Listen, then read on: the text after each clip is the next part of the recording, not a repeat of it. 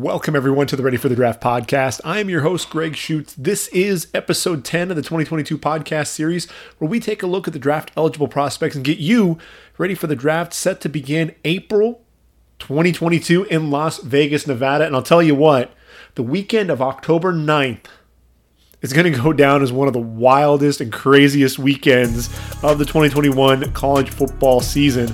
And we had all kinds of crazy games to talk about. Ole Miss up 52-51, no time remaining. Sam Pittman and Arkansas decide to go for two with the win, and they are unable to get it done. Matt Corral, Lane Kiffin, and the Rebels end up squeaking by the Razorbacks 52-51. Then you have the Red River Showdown. Really a tale of two halves. This was a game where you saw Texas get up 28-7. Spencer Rattler really struggling there for OU. Suddenly, Lincoln Riley benches Spencer Rattler in favor of Caleb Williams, who brings the Sooners back. A real sense of energy within that program once number 13 took the field. Sooners end up winning 55-48. We're going to be talking a lot about the Sooners here in just a moment. Texas A&M takes down Alabama. That's right, down goes Bama. Unreal game there as well. At Kyle Field, College Station, Texas. Texas A&M taking down the number one ranked Alabama Crimson Tide 41-38. This was a game where we saw Bama go down, double digits. This rarely happens. You saw some turnovers. You saw some mistakes with penalties. You saw a defense that looked vulnerable.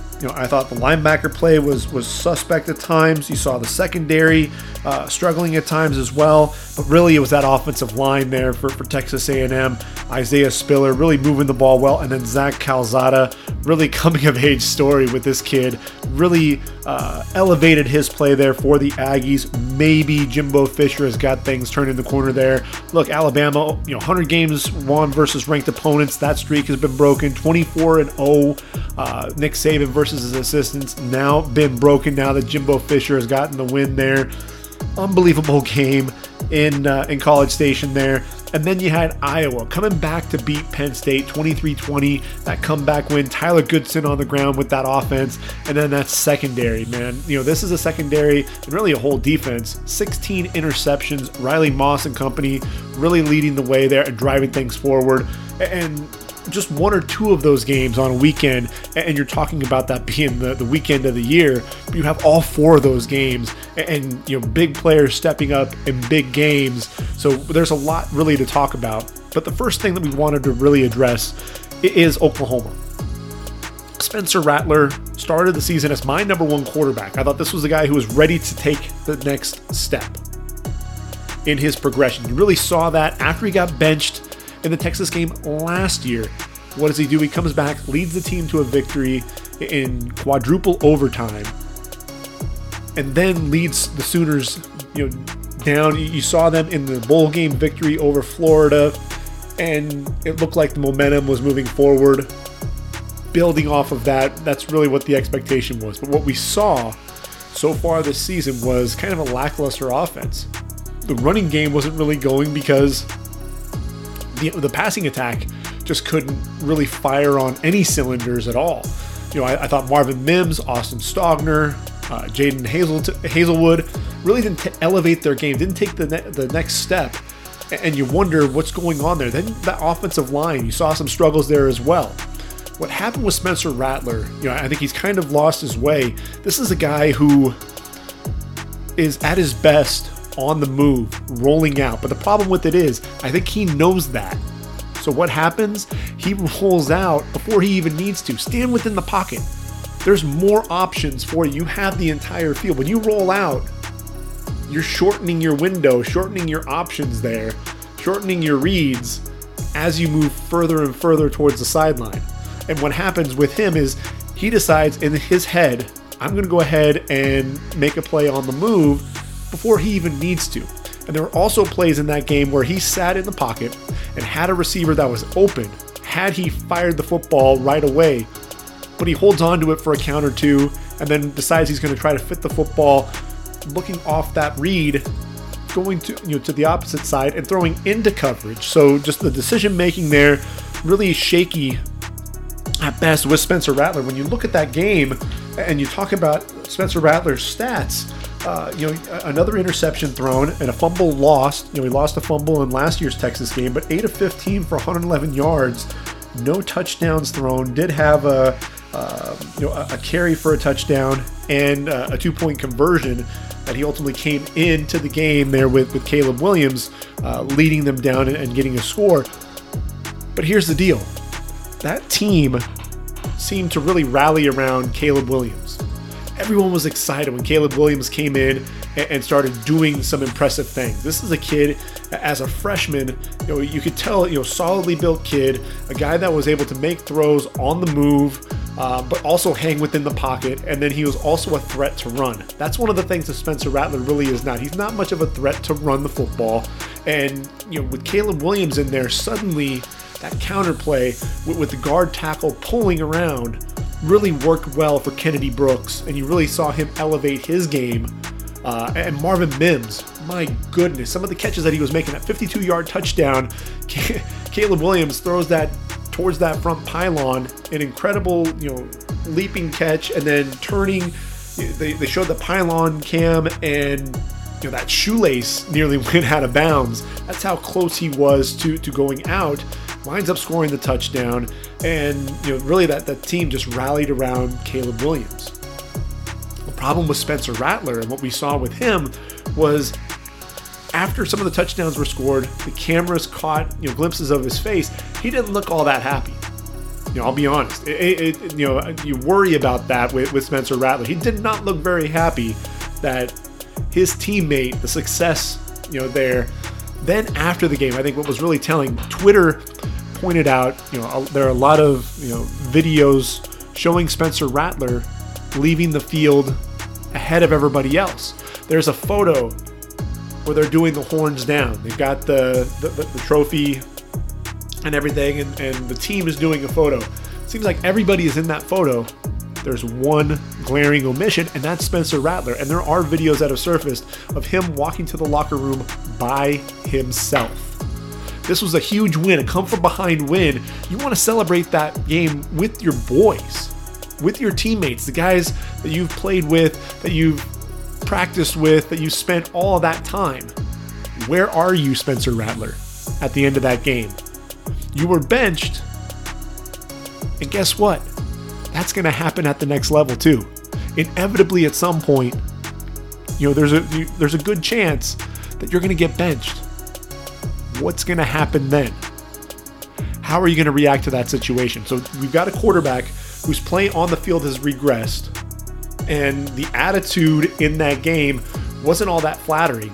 If you go to the TV show, the QB1, and you watch how he interacted with his backup quarterback, not the most flattering picture of Spencer Rattler.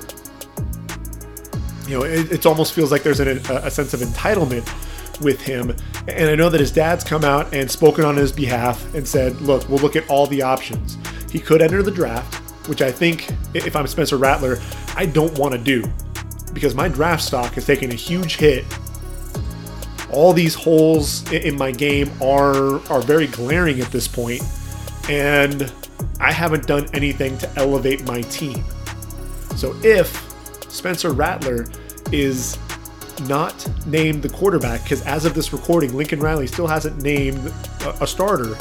If I'm Spencer Rattler, the rest of the season, I am the best teammate. I am there for the quarterbacks. I'm there for my team. I am rallying around them as much as I can, because at some point, inevitably, he may still get his shot.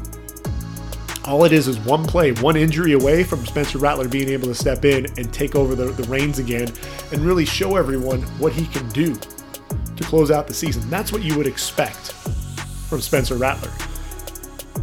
But here's the thing. He could transfer. He can enter the transfer portal. And what his dad was saying was, let's wait until after January 10th, because there's a good chance that they'd be playing in the national title. And if they are playing in the national title game, then we'll wait until after January 10th to make the final decision. The question though remains is if Caleb Williams is the quarterback the remainder of the season, at what point does Spencer Rattler hang tough? Does he stay there or does he leave? I think that's really going to be a true picture of his character. What does that tell you? Is this a guy that is all about him, or is he about the team? Really going to be interesting to see how all of that plays out. And I know as of right now, Lincoln Riley has not named the starter. And if Spencer Rattler steps in, look, he's already been benched before in the Texas game, and he rallied and played well after he was benched. Does he deserve another shot? I felt like Spencer Rattler deserved another shot. Let him go out there against TCU this weekend and see what he can do. Can we see him elevate his game? Can he elevate those around him? If you want to be taken in the first round of the draft, that's what guys are looking for. When you look at Trevor Lawrence, what did he do with that offense? He elevated that offense. Offensive line, you look at right now, that offensive line is struggling. He never played behind the best offensive line, but man, I'll tell you what, they block like hell for him. Those receivers elevating their game. They don't look the same this year. Zach Wilson, when you watch him from Dax Milne to Gunnar Romney, Tyler Algier, elevated the game, and you saw what BYU was able to do. They have that momentum coming into this year, and Kalani Sitake really fed off of those things, but Zach Wilson elevated the play of that offense. So there's another guy, Justin Fields.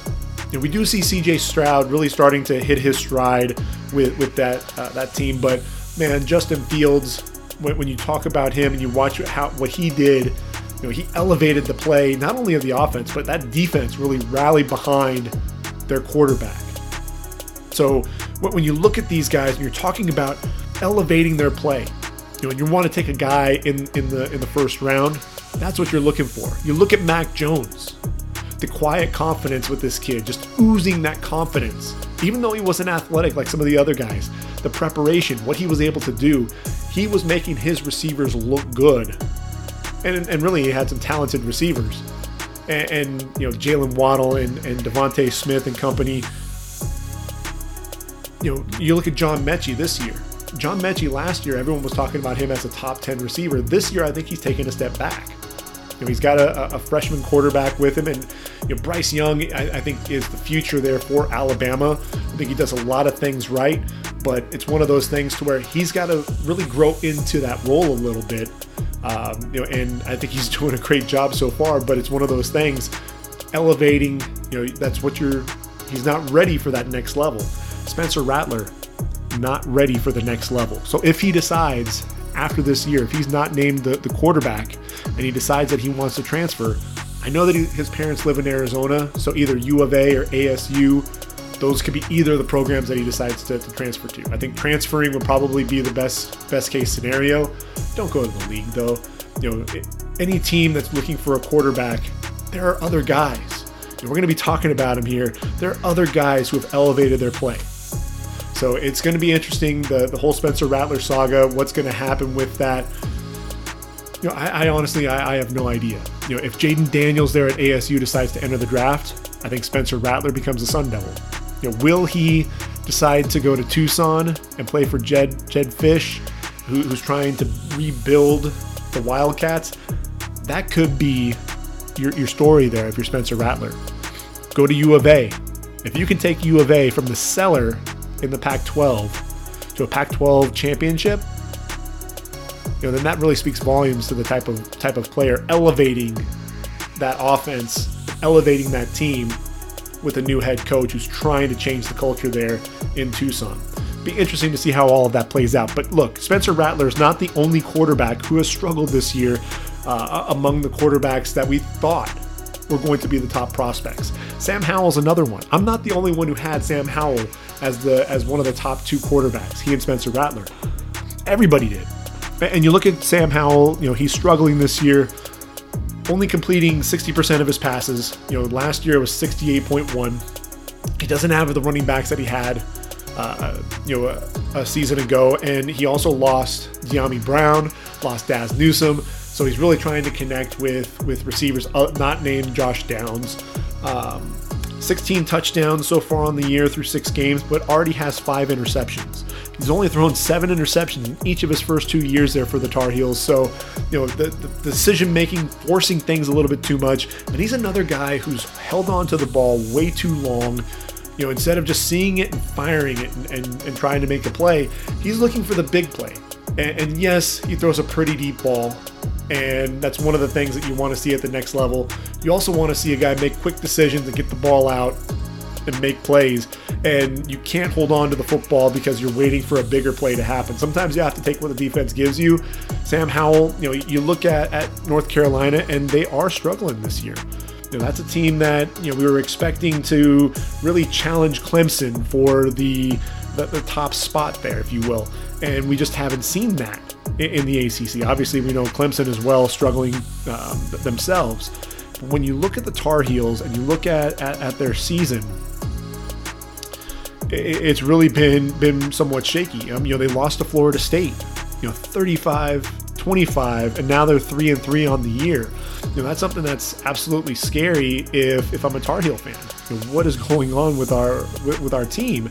And when you look at it, Sam Howell in that game, 17-32, 203 yards. So that's 53.1% completion percentage, 2 touchdowns, threw a pick. And when you look at his yards per attempt, it's 6.3, which is nowhere near what Sam Howell was producing last year. You're looking at a yards per attempt at 10.3. So a lot of things to really shore up there at UNC. Sam Howell kind of needs to have some big games, because with that draft stock lowering just based on his play, there are some other guys that are really pushing the envelope, and guys that I think are passing him in terms of their draft stock. So, the question remains with Sam Howell is what does he do at the end of the season? Does he enter the draft and hope that people remember what he did his first 2 years and kind of, hey, let's put the year 3 behind us, or not? That's really going to be a huge question mark. It'll be interesting to see exactly how that plays out. But then the other quarterback that I mentioned is Kedon Slovis. And when you look at Kedon Slovis, this is a guy who just hasn't been the same since that freshman season where he stepped in for JT Daniels. Injuries, the arm strength just doesn't look to be there. This is a guy who holds on to the ball way too long. And some of it, I think, is a product of that offense, that air raid offense that Graham Harrell runs. A lot of times, they aren't really attacking the middle of the field all the time. They want to attack the perimeter. And he's staring down Drake London, and not really going to other receivers as well. So it's something's there, something's not right, something's out of whack with Kedon Slovis. But the decision making, the arm strength just isn't there. He's not able to push the ball down the field. Balls hang up. And really, if he's not finding windows, not really throwing the ball with velocity over the middle of the field, trying to lead the receiver. A lot of times he's putting the ball on the back shoulder on slants. We've actually seen a pick 6 from Kedon Slovis on that, went through Drake London's hands, picked off by Kyu Blu Kelly of Stanford, and almost happened again, I think, a week or 2 later. Kedon Slovis also has the injury concerns as well, especially with concussions. Two seasons in a row where we've seen that play out. So Kedon Slovis, not the most mobile guy either. So, he's a guy that I think has just regressed there during his time with the Trojans. And so there's a huge concern, huge question mark there with Kedon Slovis at USC. But that opens the door for 3 guys who I think have elevated their play and elevated the guys around them. Matt Corral of Ole Miss. This dude, holy cow. Yeah, they lost to Alabama, but a lot of that was that defense just struggled to stop the Crimson Tide. And, that was a defense. They weren't ready for the physicality of that running game. Brian Robinson has really shown that he can be that power running back between the tackles, but still very efficient against Bama, and then you saw him against Arkansas again. What I loved was 14 to 21, 287 yards and 2 touchdowns, no picks. So again, another efficient outing there. Completed 66% of his passes, and then 15 carries, 94 yards and 2 touchdowns. His 8 touchdowns, I think, lead the SEC. I mean, what are you kidding me? The thing with it is he has the arm strength. He's able to fit the ball into tight windows. He's able to push the ball down the field, put it on his receivers, has that touch when it's needed, especially to drop the ball, over the corner and in front of the safety. This is a guy, to me, who is my number one quarterback, and there's obviously for good reason. A guy that just continues to make plays. And look, he led his team to a victory over Arkansas. I think really, Sam Pittman thought that he had the Rebels on the ropes, and really I thought so as well, but they were able to get that stop. Ultimately Lane Kiffin is going to have to get that defense shored up, because Jeff Lebby and Matt Corral aren't going to be able to outscore every team there in the SEC. At some point they're going to hit that roadblock and you're going to run into some issues, but what he's doing, what Matt Corral is doing, just points more and more towards this guy really being the number one quarterback in this year's draft. And look, Malik Willis, he's number 2 for me. 6 foot, 225 pounds. You watch him carry the football, and he reminds you of Michael Vick, honestly, with the way that he runs. He's so fast, but he runs with power as well. And then you watch him throw the football, the anticipation with which he throws, and then the way that the ball jumps out of his hand. He's anticipating it before the receivers are out of their break, and then with that velocity, receiver, the ball's right on him. They're able to make that catch and make a play after making that reception. And the thing is Malik Willis playing for Liberty, a lot of people aren't able to see what he's able to do. But when you talk about Group of 5 quarterbacks, we've had some really good success with some Group of 5 guys, and Malik Willis is going to be the next. And when you look at his stats so far this year, through 6 games, he's completing nearly 68% of his passes, over 1,300 yards, 13 touchdowns, just 3 interceptions. A guy who's just been very polished. And you're going to make the argument, like a lot of people did with Josh Allen, that he hasn't played anyone. Really what's going on with him, with Malik Willis. Come on, he hasn't played anybody. Who does Liberty play? And you look at Syracuse, that game against the Orange, a game that they lost.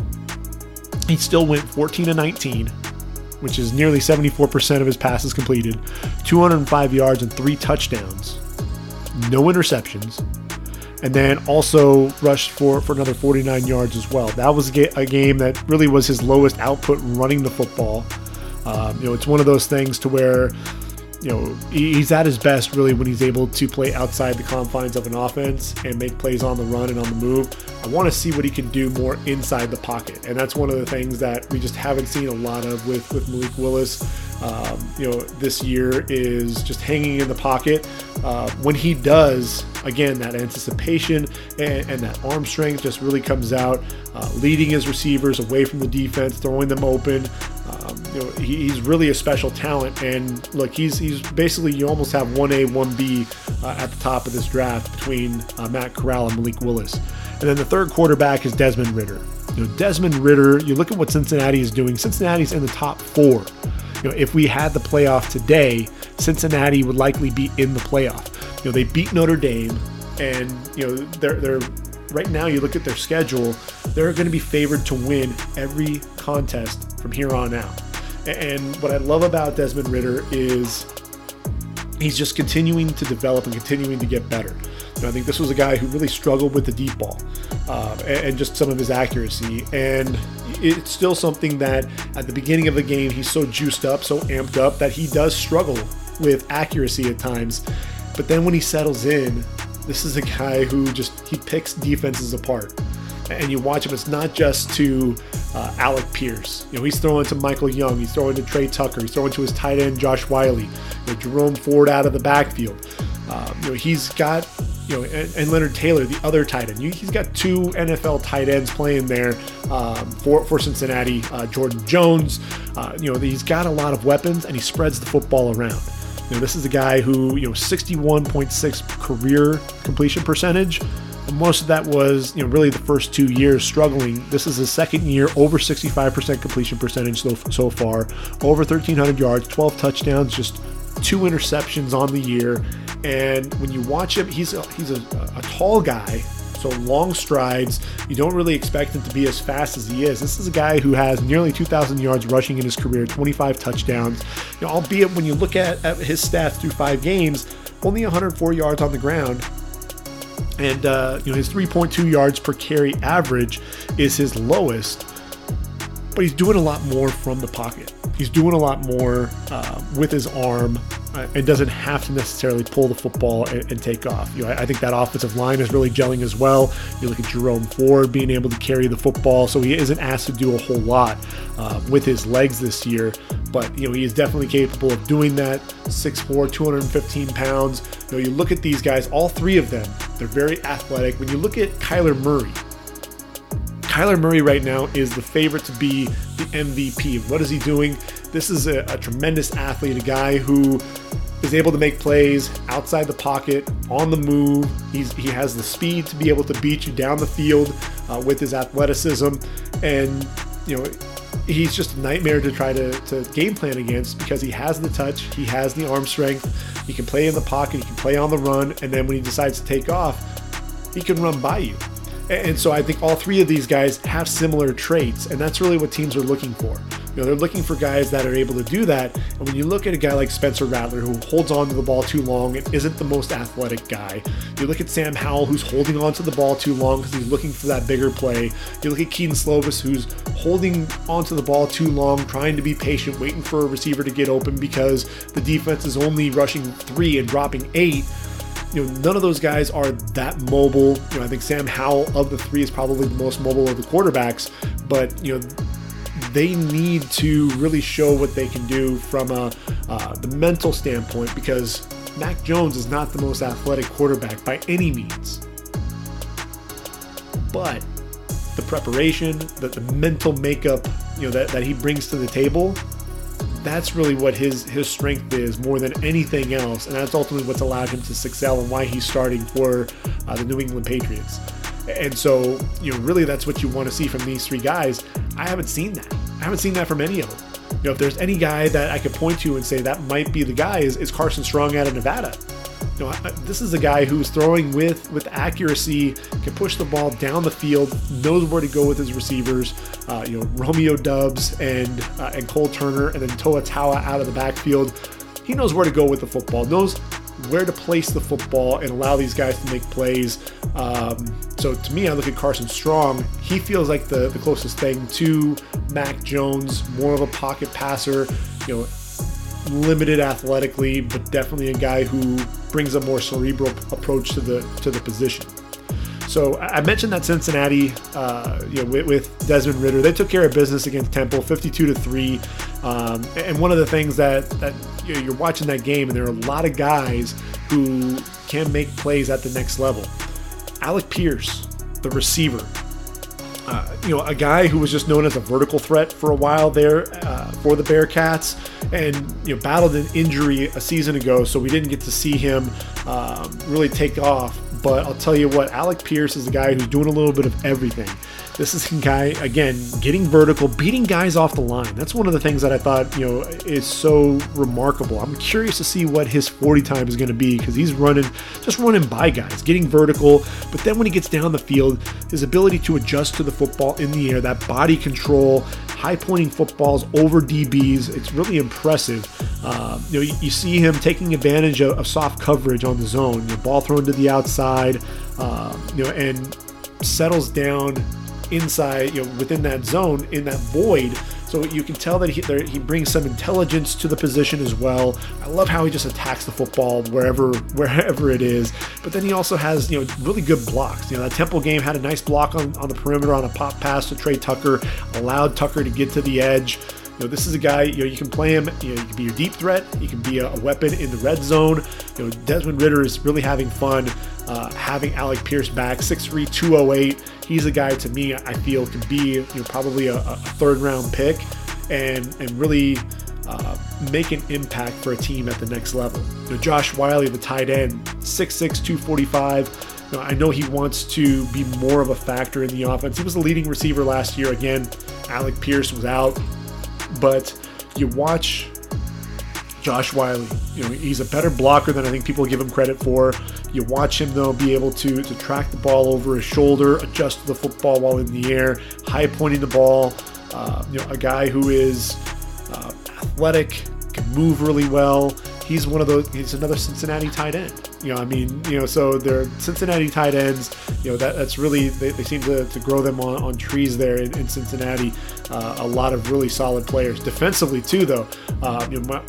Myjai Sanders plays with length.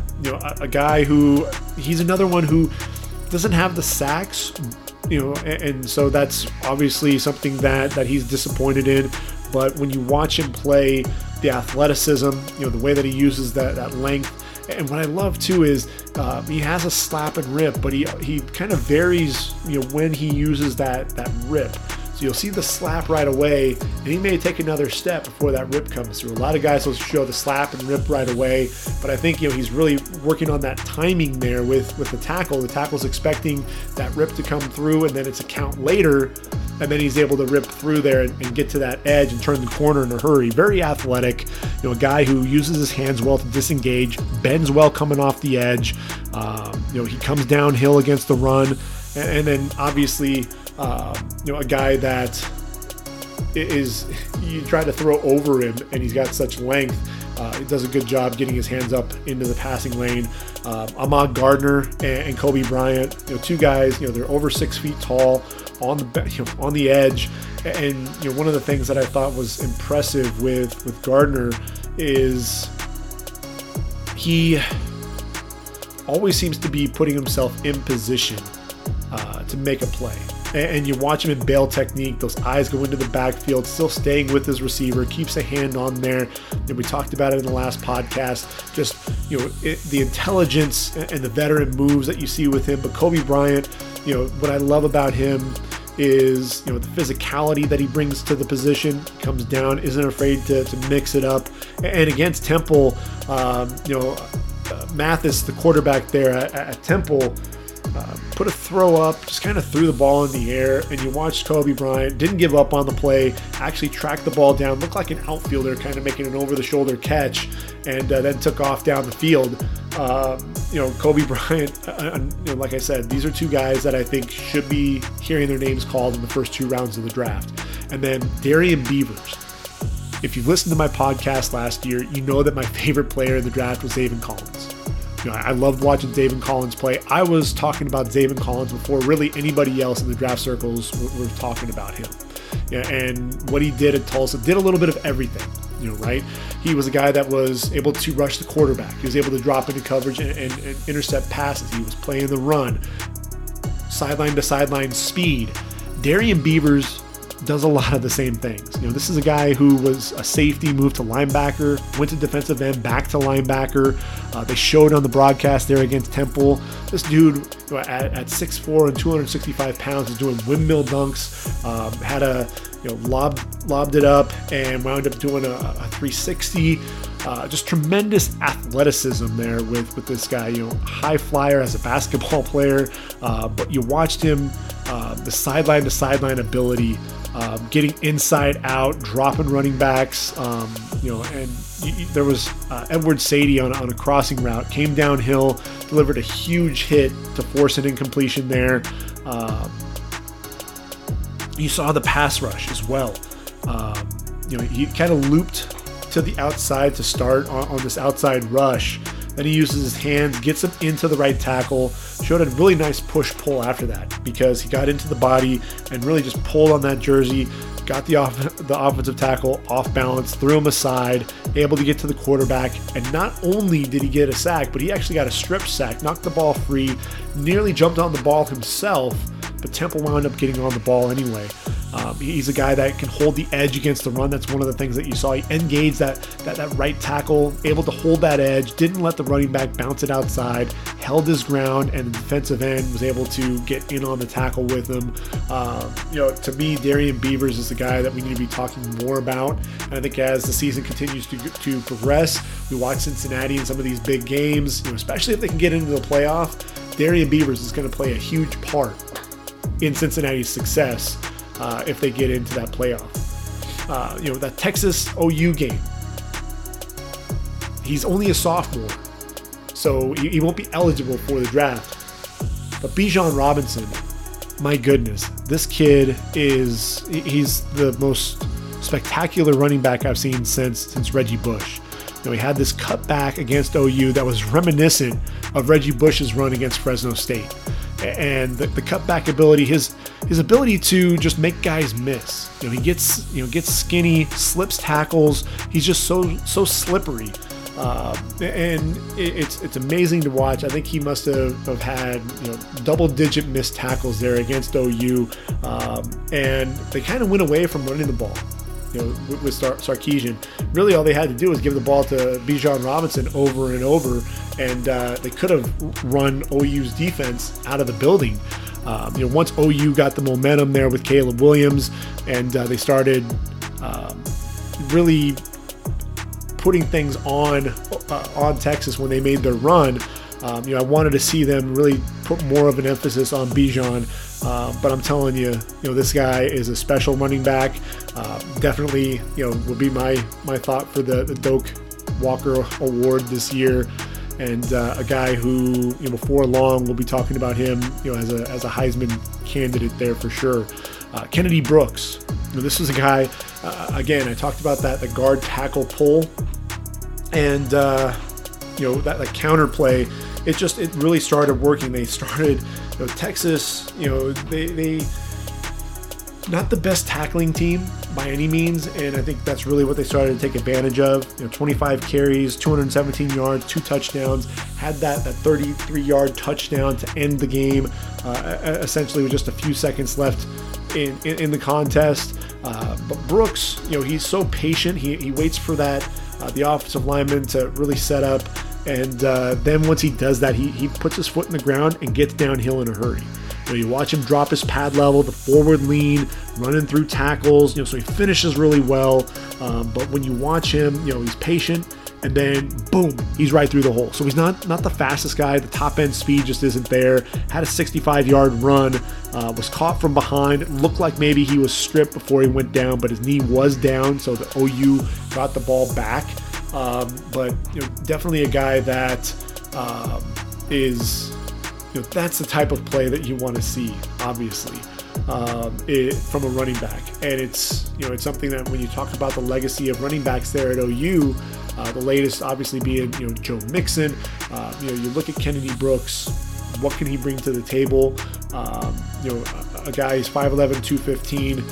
He sat out last season. I think he's really starting to hit his stride. Keep an eye out for Kennedy Brooks for sure. Defensively for OU, the guys that were really stirring the drink there were Nick Benito and Perrion Winfrey. What I love about Perrion Winfrey is the burst off the football. He's able to split the double teams. He's able to shoot the A-gap, get into the backfield, and disrupt plays. He can get after the quarterback. But what I really love is, he also gets in there and blows up some run plays. Really, the run play is going his direction, and he's able to ultimately get the running back to reverse his course. I thought, quick penetration into the backfield, loves his arm over and getting into the backfield. And, there was a play where he wrapped up Bijan Robinson before he could get going for a 2-yard loss. If you could really get to Bijan in the backfield, that's really what you're looking for.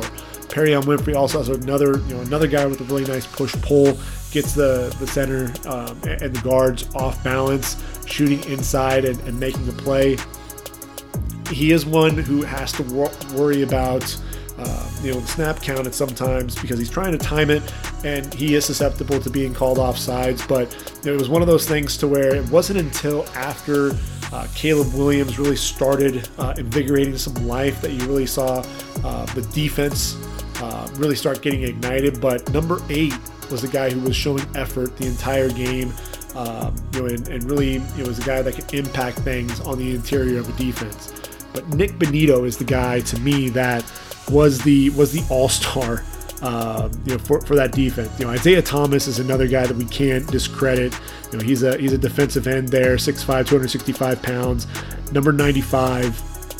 Had some big plays. But Nick Bonitto, you watch him, and man, he'd show a jab to the outside, quick move back to the inside, and rips to get into the backfield and flush the quarterback from the pocket. Actually did that and flushed him right into Isaiah Thomas.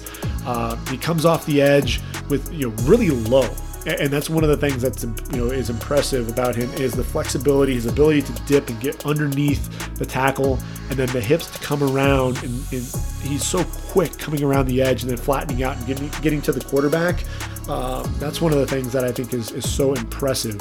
But the motor just never stops running either. After he bends around the left tackle, gets into the backfield in a hurry, and chases Casey Thompson all the way to the perimeter. So just relentless attitude, and 6'3", 240 pounds. The junior, to me, is one of the better pass rushers in this year's draft class. A guy who also showed that he could drop back into coverage as well. But man, when you're talking about pass rushers, there are a few guys that are better than Nick Bonitto right now. Then defensively for Texas, I'd be remiss if I didn't mention DeMarvion Overshown. And what you have with Overshown, he's 6'2", 215 pounds, reminds you a lot of Jeremiah Owusu-Koramoah. Number 0, a little bit taller, a little bit bigger than Owusu-Koramoah. Probably going to end up being an early day 2 pick, but a guy that flies around and does a little bit of everything. He was blitzing, getting to Spencer Rattler, on one play, and then the next, coming up the middle, took on the up man, Braden Willis, gets his hand up to block the punt. You saw Spencer Rattler late with the football on a screen, came downhill, and big hit on the receiver. Running back on another play, you had that guard tackle pull on a counter. He cuts up the field, fills the hole, drills a running back for just a 1-yard gain. Just seemed to be all over the football field, flew around, just very instinctive, very athletic. The biggest thing for him, though, is he misses some tackles. He needs to be more under control, and you'll see him just fly around, just kind of with that reckless abandon. And if he can harness that and really just play under more control and line guys up and be a little bit more square, I think he's going to be in better shape there. With JOK last year there for Notre Dame, that was what he did so well, was he was able to line guys up and square them up and be able to make tackles. And if he's coming downhill, he's coming down under control, and he's going to make sure that he makes the tackle. Overshown, looking to make some of the flashy plays, he'll come in out of control, and guys are able to escape that. That's something I think for Overshown, he's really going to have to work on and keep an eye out there. But definitely a talent, a guy that I think is going to end up being an early day 2 pick. And with that Ole Miss Arkansas game, I watched Nick Broeker take on Trey Williams, and Trey Williams really didn't have the game I was expecting him to. I thought he was going to be wreaking havoc left and right, and I thought Broeker there at left tackle, you watched him some deep kick slides, able to easily beat Williams to the edge. He blocked down, and kind of clear him out. One of the things that I thought was impressive too, with Williams, he beat him with speed off the ball. Broeker didn't panic, rode him all the way up the field, then drove him to the ground, really just got nasty with him. Then there's a 34-yard touchdown run by Snoop Connor. Connor gets a lead block going through the hole, but it was Broeker who took Trey Williams trying to get up the field, kicked him out, opened a huge hole. It allowed Snoop Connor to take off and score. And that's one of the things, look, Broeker, he's 6'5", 305. A lot of people think he's going to be playing guard at the next level, but I think he's showing that he can play tackle, that, there is some of that speed, that he is able to handle that a little bit. And, that versatility, a guy who can play inside or out, that really just helps with your draft stock. And, with Trey Williams, that's one of the things for me that I worry about. He can bend, but can he be consistent with all facets of the game? Is he going to be more of just a situational pass rusher? If that's the case, if he's a one-trick pony, then there's room at the in the National Football League for those guys, but he's not going to be a day 2 pick. He's going to probably fall somewhere in that 5th round range when it's all said and done. I thought Jalen Catalon, had another nice game there for Arkansas in a losing effort. 5'10", 210, the redshirt sophomore. Very physical, but man, he misses a lot of tackles too. He's going to throw his shoulder in, and he needs to watch that. Needs to make sure that he doesn't play too recklessly. But man, he safety over the top on one play, and then he'll move inside the box and be physical against the run on another. He's really a lot of fun to watch. There's a chance that we could see Catalon enter the draft. Treylon Burks, the huge receiver there for Arkansas. This guy just continues to have big game after big game. He's a big kid. I mean, he's 6'3", 225 pounds. Excellent body control. I think that's one of the biggest things. You watch him too, his ability to high point the football. You saw that on display yet again. A guy that's just going to box out DBs and go up and elevate and make plays. In fact, he had a 37-yarder where he boxed out the defensive back, and then the next play down the sideline again on a corner. Inside leverage, able to go up and haul in with 2 hands. Kind of had this subtle push up the field before he goes up in high points to get separation. Kind of a veteran move there as the receiver. So another guy to be on the lookout for. Probably an early day 2 guy, probably an early to mid second round. And then Chance Campbell, 9 tackles and a sack. He's one of those inside linebackers. The more that the season goes on, he's one of those guys that people are going to continue to talk about. 2 other pass rushers that we've got to mention: JJ Enigbare, there for South Carolina. He's one of those guys who just shows that athleticism and that all-out relentlessness getting to the football. And then Arnold Ebiketie, man, I'll tell you what, he's a lot of fun there to watch at Penn State. A guy who fires so well off the football. Look, he's only 6'2", but I think he can play and at the next level. That get off is one of those things that really just always seems to be on display. And he likes to use that inside rush and get to the quarterback. You'll see him coming off the edge. There was a play there against Iowa, 3rd and goal, worked versus the left tackle, got into the chest of him, then used his hands to, he had leverage, kind of pushes that elbow up, which allowed him to turn the corner. So, really a nice array of pass rush moves, getting to the quarterback, and then the effort. He actually ran down Tyler Goodson 20 yards down the field to ultimately bring him down. And Tyler Goodson, another guy that we can talk about there in that game, a running back who is just continuing to get better and better. He's the big reason why Iowa is in the position that they're at right now. You watch the vision, you watch the lateral agility, you watch his ability to run through tackles, ran through a Joey Porter tackle, very physical to finish his runs, excellent hands in the passing game as well. I think people don't really talk about that too much. Also had on a stretch play, had a stiff arm at 10 yards, Joey Porter, to get the edge, wound up picking up a total of 15 yards on that play as well. And look, when he's running behind that offensive line, it's anchored by Tyler Linderbaum, who's 6'3", 290 pounds, the junior. I'll go on record right now saying I think he's going to be a first-round pick. He's agile. You see tremendous footwork. The reach blocks. He's able to get there, no problem. You watch him with some of these pancakes as well, getting very physical, getting nasty when he needs to in pass protection. Gets under, there was a linebacker that he got under his pad level, drove him away from the pocket, and then planted him into the ground. And then what I really thought was telling was 3rd and 2. It was a quarterback sneak by Spencer Petras. And you watched his, after he snaps the ball, fires off the ball, blocks Derek Tangelo, and you saw just the push that he was able to get.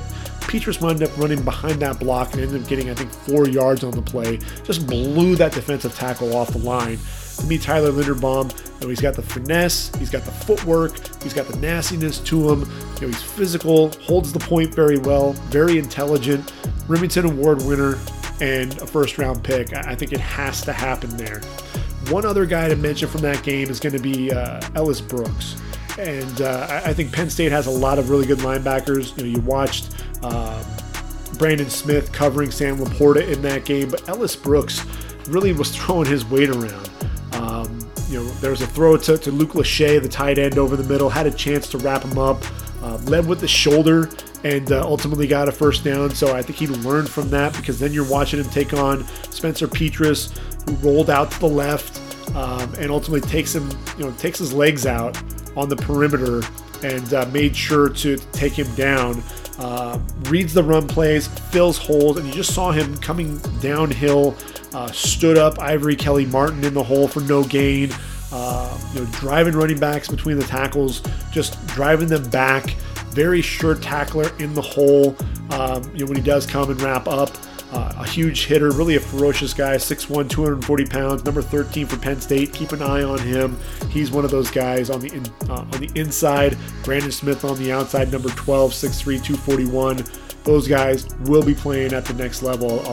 I'll tell you that for sure. Staying with that game, Rasheed Walker. He's an offensive tackle that people don't really have, even in their top 10. And I'm really surprised by that, because this is a guy who I thought, going up against Zach Van Valkenburg, not the most explosive guy at the defensive end position, but a guy who is physical. Reminds me a little bit of AJ Epinesa, because he's not the fastest guy by any means, but a guy that just continues to work to the quarterback, uses his hands very well. But what you watch with Rasheed Walker was his ability to, he reset his feet and anchor whenever Van Valkenburg tried to get physical with him. You watch him slide on that kick slide, extends those arms, keeps him at a distance as he moves him away from the pocket. The handwork, you watch him strike, keep those feet and hands working in unison, fires out of his stance quickly, sits down, then hands go under that pad level, wins not only the hand fighting, he's got one hand with the hand fighting, and then that right hand ends up into the armpit of the defensive end, is able to control him there at the point of attack. Took his left arm, left hand, and threw Van Valkenburg up the field on a quarterback run up the middle. So you see the physicality, some of the nastiness is coming out of him as well. I think Rasheed Walker definitely helped himself in that game. And then Jaquan Brisker, 6'1", 203. We can talk about all the superlatives and all the big plays that he's making. The transfer from Lackawanna College 3 years ago, the first team JUCO All-American, was the number 1 JUCO prospect. He lined up in the slot over Nico Reganey, who ran a shallow cross. You watch him immediately drive on the football, wraps him up for no yak, only a 4-yard gain. Tyrone Tracy later on runs a corner route. He reads the play, moves to his right, then drove over the top to make a play on the ball, over the top, knocked the ball away, forced a fourth down. This is a guy, he battled through some shoulder problems earlier in the year, played through the pain, so he's very tough, and he reads everything so well. He can play in the box, physical against the run. There's a screenplay to Arlen Bruce, ran by 2 blockers, showed tremendous speed to drop the running back, the receiver in the backfield for no gain. Just a guy who's just so athletic, and you just love watching him play. And had an interception in that game, was just really right in the right position. Ball went off of Nico Reganey's hand and went into the air, and Brisker wound up picking the ball off. But he's right around, always around where that football is going to be, because he's intelligent, he's quick, he's fast, he processes things quickly, and I think Brisker has a chance to be a first-round pick. I really do. We know that Kyle Hamilton is the number 1 safety, but I got Brisker number 2 on my list. And one other corner to mention, Matt Hankins. Pro Football Focus says he only has 44 receiving yards given up the entire season. And yes, Riley Moss, the guy that's playing opposite him, has 4 interceptions to lead the team. And Matt Hankins has 2, but he's not seeing the ball thrown his way nearly as much as Riley Moss. They're testing Riley more often than Matt Hankins. And it's because Matt Hankins is shutting guys down. And what they noted, as well was, Pro Football Focus, 0.19 yards per coverage snap. So that's first among FBS players, according to Pro Football Focus. A guy who just continues to play well. I think he's up to over 30 starts there for Iowa. He you watch it, even when he's not in phase, he has that ability to recover, and then does a really good job. Excellent ball skills, guy that's always going to be looking to make a play on the football. Can be physical against the run when you need him to be as well. I just think Matt Hankins is the guy that's going to continue to move up draft boards. He's moving up mine for sure. 6 foot, 185 pounds. Already with 3 interceptions this year. Only 1 pass breakup so far, but he has 17 in his career. Keep an eye out for him, and Riley Moss for that matter. And really, when you're talking about a team that has 16 interceptions, all the turnovers there, that's really what drives Iowa, and why Iowa is sitting where they're at, is that defense. So it's going to be fun to watch there. Can we talk about Drake London for a second? And I know that we're starting to run out of time, but I'd be remiss if we didn't talk about the Trojan receiver. And I know USC really struggling this year. Interim head coach Dante Williams really just in a no-win situation, taking over for the fired Clay Helton. But Drake London is a guy who just continues to come out and put on an insane performance. Yet again against Utah, here's Drake London, just absolutely looking like a beast. Carson Palmer actually compared him to Calvin Johnson, and while I understand what he's saying with that because of the physicality, his ability to attack the football in the air, the attention to detail, I just don't think Drake London's going to run in sub 4.4 at the combine. If he does, then I think you're going to see Drake London shoot up draft boards for sure.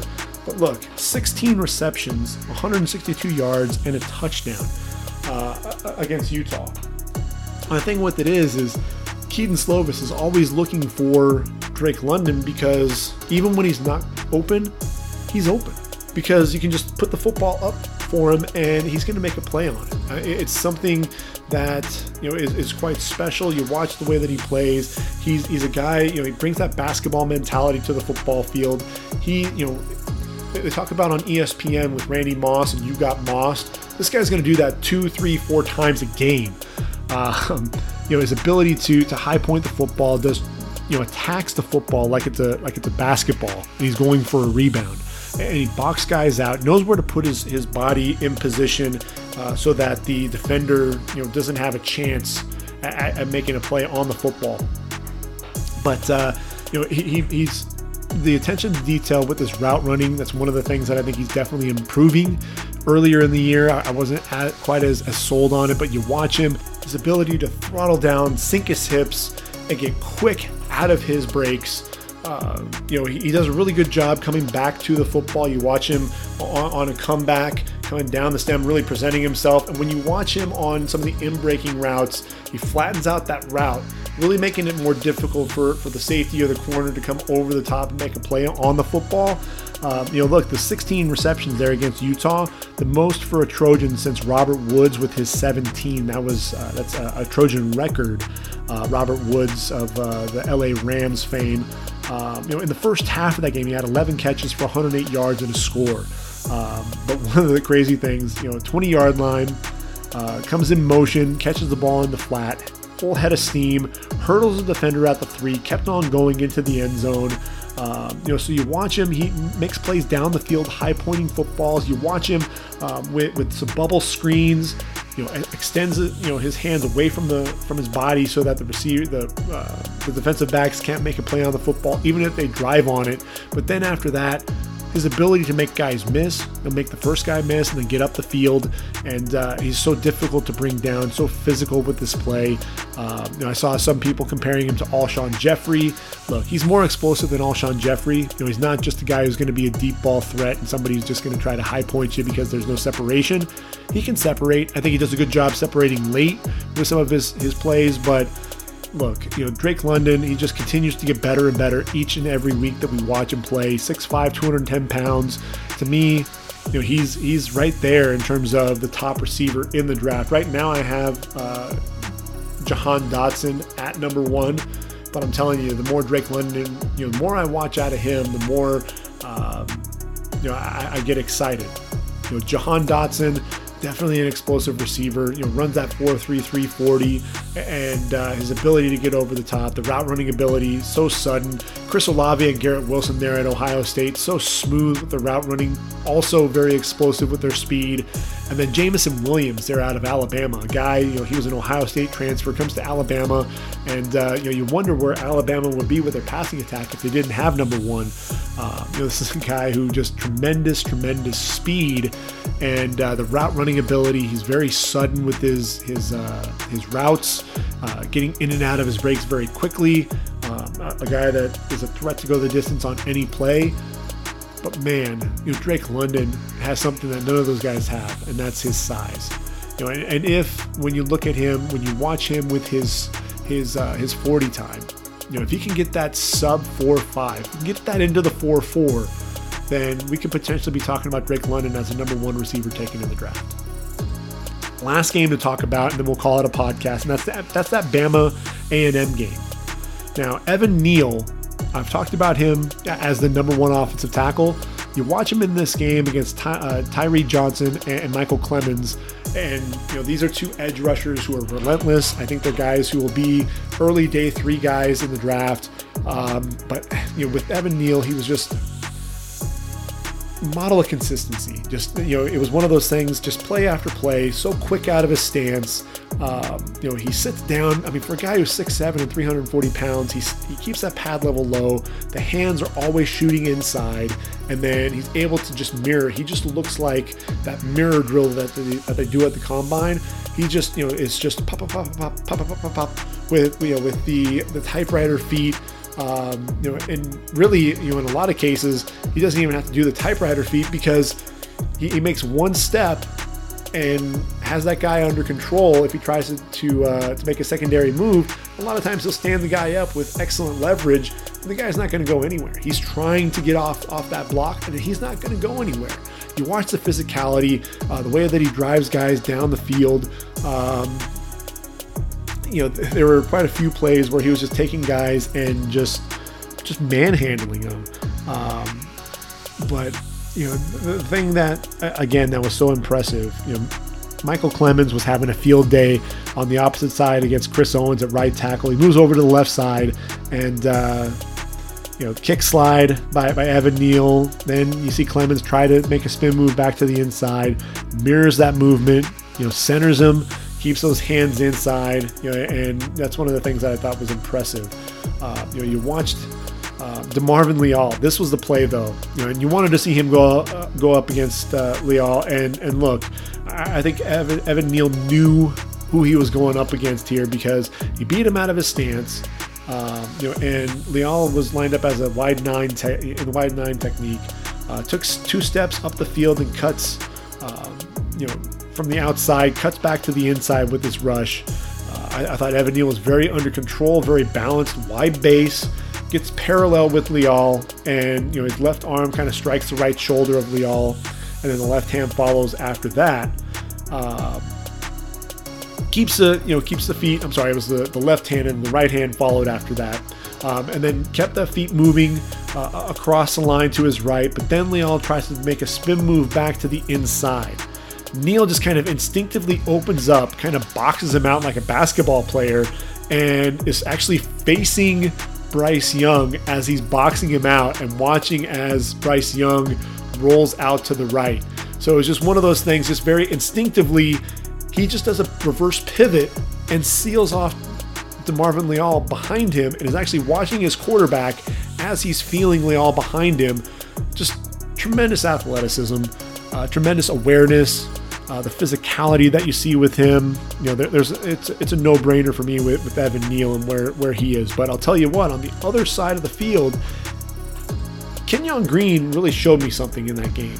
And he had to play left tackle. This is a guy that's kind of bounced around and played quite a few different positions. And so he was a guard, played tackle, right tackle, left tackle, showing that, that versatility. And I thought that's one of the things that was impressive.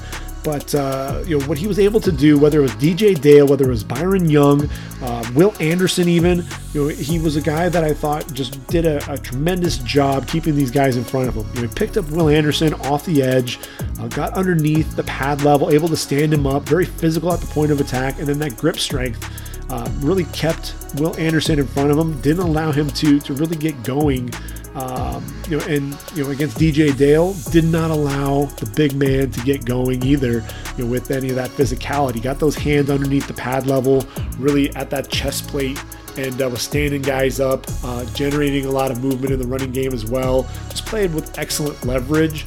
And 28 starts to his under his belt, 6'4", 325. The more and more I watch Kenyon Green, the more I keep wanting to move him up in my guard rankings.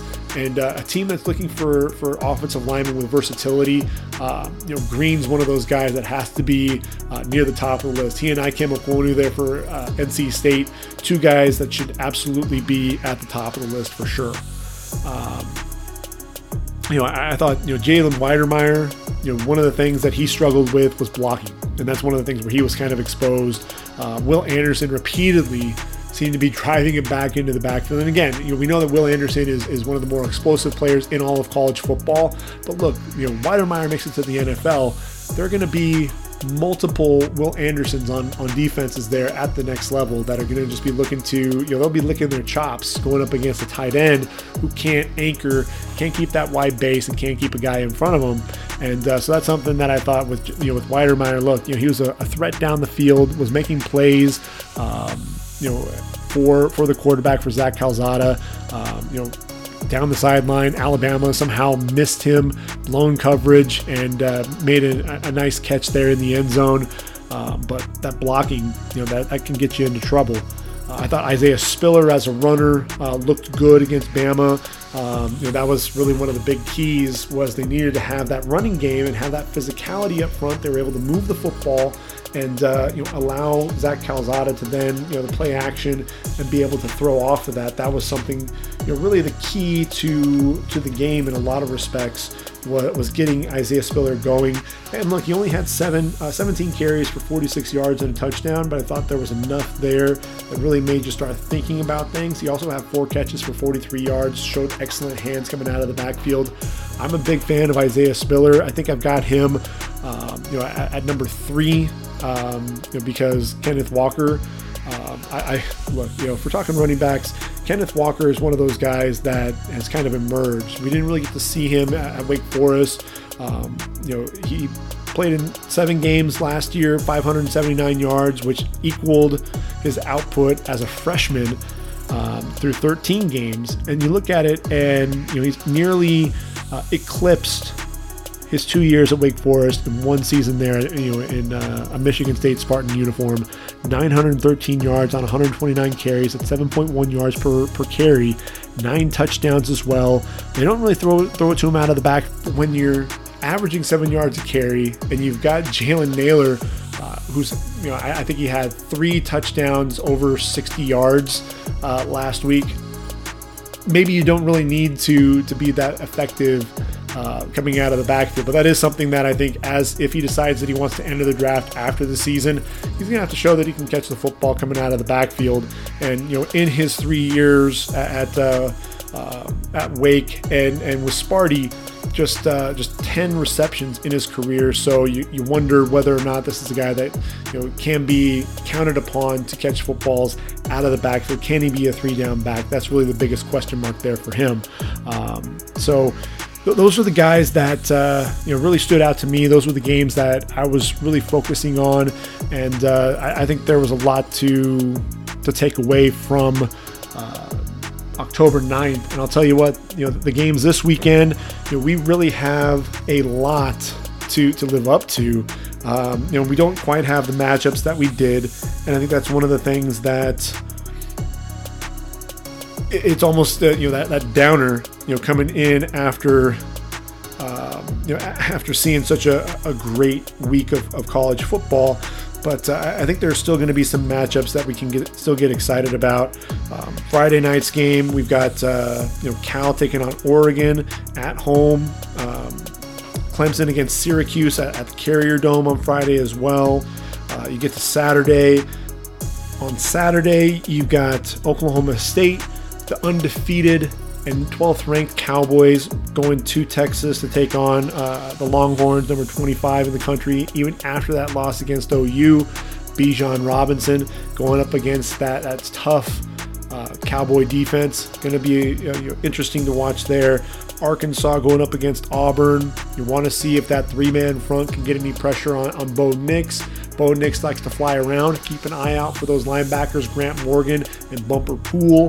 Very active linebackers. As you move through the week, what you really have, the game of the day is the number 11th ranked Kentucky Wildcats. It's kind of weird that we're talking about the Wildcats being ranked number 11 in the country, but they're going to show up against the Georgia Bulldogs, and I think they will struggle offensively. I think Will Levis needs to push the football down the field, because Chris Rodriguez, this is going to be a game for him, kind of a statement game. Can he generate any type of a push there against that vaunted Georgia line, and really with those linebackers there at the second level as well, Darian Kennard there at the right tackle position as well. You want to see him go up against Devontae Wyatt. You want to see him go up against Jordan Davis. I feel like he's a Cody Ford clone and a guy that should be playing inside a guard. But, in that running game, see that physicality. Can they really move that football against Georgia? Going to be a huge question mark there. But I'll tell you what, Stetson Bennett there at the quarterback position, you're going to see him go up against Josh Paschal, who I think is one of the more underrated defensive ends in the country. They've got really good linebacker play as well. So it's going to be interesting to see. I just don't know if they can hold up with that running game, especially when Zamir White and company are running behind Jamari Sawyer and Justin Schaefer. Two guys who I think will be playing guard at the next level really, really soon. Iowa taking on Purdue. You'll see if George Karlaftis can get after Spencer Petras and Tyler Goodson. Baylor at home against BYU. The number 19th ranked Cougars went down to Boise State last week. Can they rebound against Baylor? I think that's going to be an interesting, intriguing game. Pitt going to Virginia Tech. I want to see really what Virginia Tech is made of at this point. I want to see Amari Barno, too, taking on Kenny Pickett there, the quarterback for Pittsburgh. Haven't had a chance to watch Kenny play, but from what I've seen in terms of what people are talking about on Twitter, he's one of those quarterbacks that we need to watch. See if he's going to move up some draft boards. Alabama, I don't want to be Mississippi State. Yes, the Crimson Tide are going to Starkville, but Mike Leach and company, you're going up against an angry Nick Saban. Watch out for that game. OU at home in Norman against TCU. The big question mark, who's going to be quarterback? If it is Spencer Rattler, what is he going to do with that? Really, it's kind of his final chance to get things done for the Sooners. If Caleb Williams is the starting quarterback, how does Spencer react to that? Does he get a chance to play it all in the game? Does he go with a two quarterback system at all? Does he run packages for both quarterbacks? And I think at the end of the day, you really want to see what the body language looks like. How does Spencer Rattler react? How does the team react to him if he is the starting quarterback? A lot of those things to really keep an eye out for. But I'm telling you, Caleb Williams, that offense looked different. It looked much more explosive when Caleb Williams was in the game, and the players really fed off of his enthusiasm, and they were really rallying around him. And so you wonder if really that's the handwriting on the wall that Spencer Rattler's on his way out. Be interesting to see there. In Norman, Tennessee, and Josh Heupel, he really has the Volunteers playing well. Ole Miss is coming to town. That's going to be Matt Corral again. I think the Rebels get the job done there. NC State, number 22 ranked Wolfpack. And when you're talking about there, you're going to see two running backs. You're going to see Bam Knight and Ricky Person. You're going to see Devin Leary, who's a solid quarterback. You got Emeka Emezi, their possession receiver, and then Ikem Okwonu, the guard / tackle. He's playing left tackle there right now for the Wolfpack, going up against BC. And you're going to have a tough-nosed defense. Offensively, Zay Flowers is a guy that really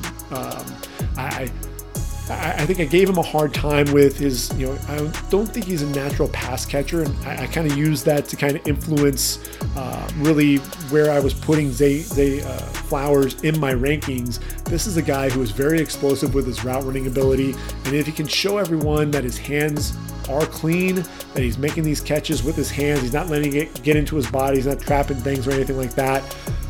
He's a guy that I think he's explosive enough to be in the top 10 when you're talking about receiver rankings for sure. Iowa State against Kansas State, I think that's going to be a hard-nosed battle. That's going to be a lot of fun to watch. A lot of guys that you really want to see step up for Iowa State. Breece Hall, Charlie Kolar, and company. Want to see what happens there. Will McDonald on the defensive side of the football as well. UCLA going up against Washington. And that's in Seattle. Obviously, DTR, they're really struggling throwing the football, but Zach Charbonnet, one of my favorite running backs this year, a big physical guy, but really nice feet. You watch him, you watch DTR though against that secondary for the Huskies. Really want to see what Kyler Gordon and Trent McDuffie can do against the Bruins there as well. And then the final game that I really am going to be keeping an eye out for is ASU traveling to Utah. Seeing what Jaden Daniels can do there against really a Utah Ute team that stepped up its play there against USC and really took it to them there in the Coliseum. Going to be interesting to see if they can do that again and follow that up with a big victory there over the 18th ranked Sun Devils. Rachaad White, one of the better receiving running backs in the country. Jaden Daniels, a guy, I just want to see him throw the football down the field with some regularity. A lot of these short to intermediate passes. I love the athleticism, but I just want to see more from him this year, and hopefully, he'll be able to do that a little bit there against the Utes. So those are the matchups that I'll be looking forward to this weekend, and we'll be talking about some of the things that stood out for me in next week's podcast. So we're going to go ahead and bring this one to a wrap for now. But for ReadyForTheDraft.com, this has been the Ready for the Draft podcast. I've been your host, Greg Schutz.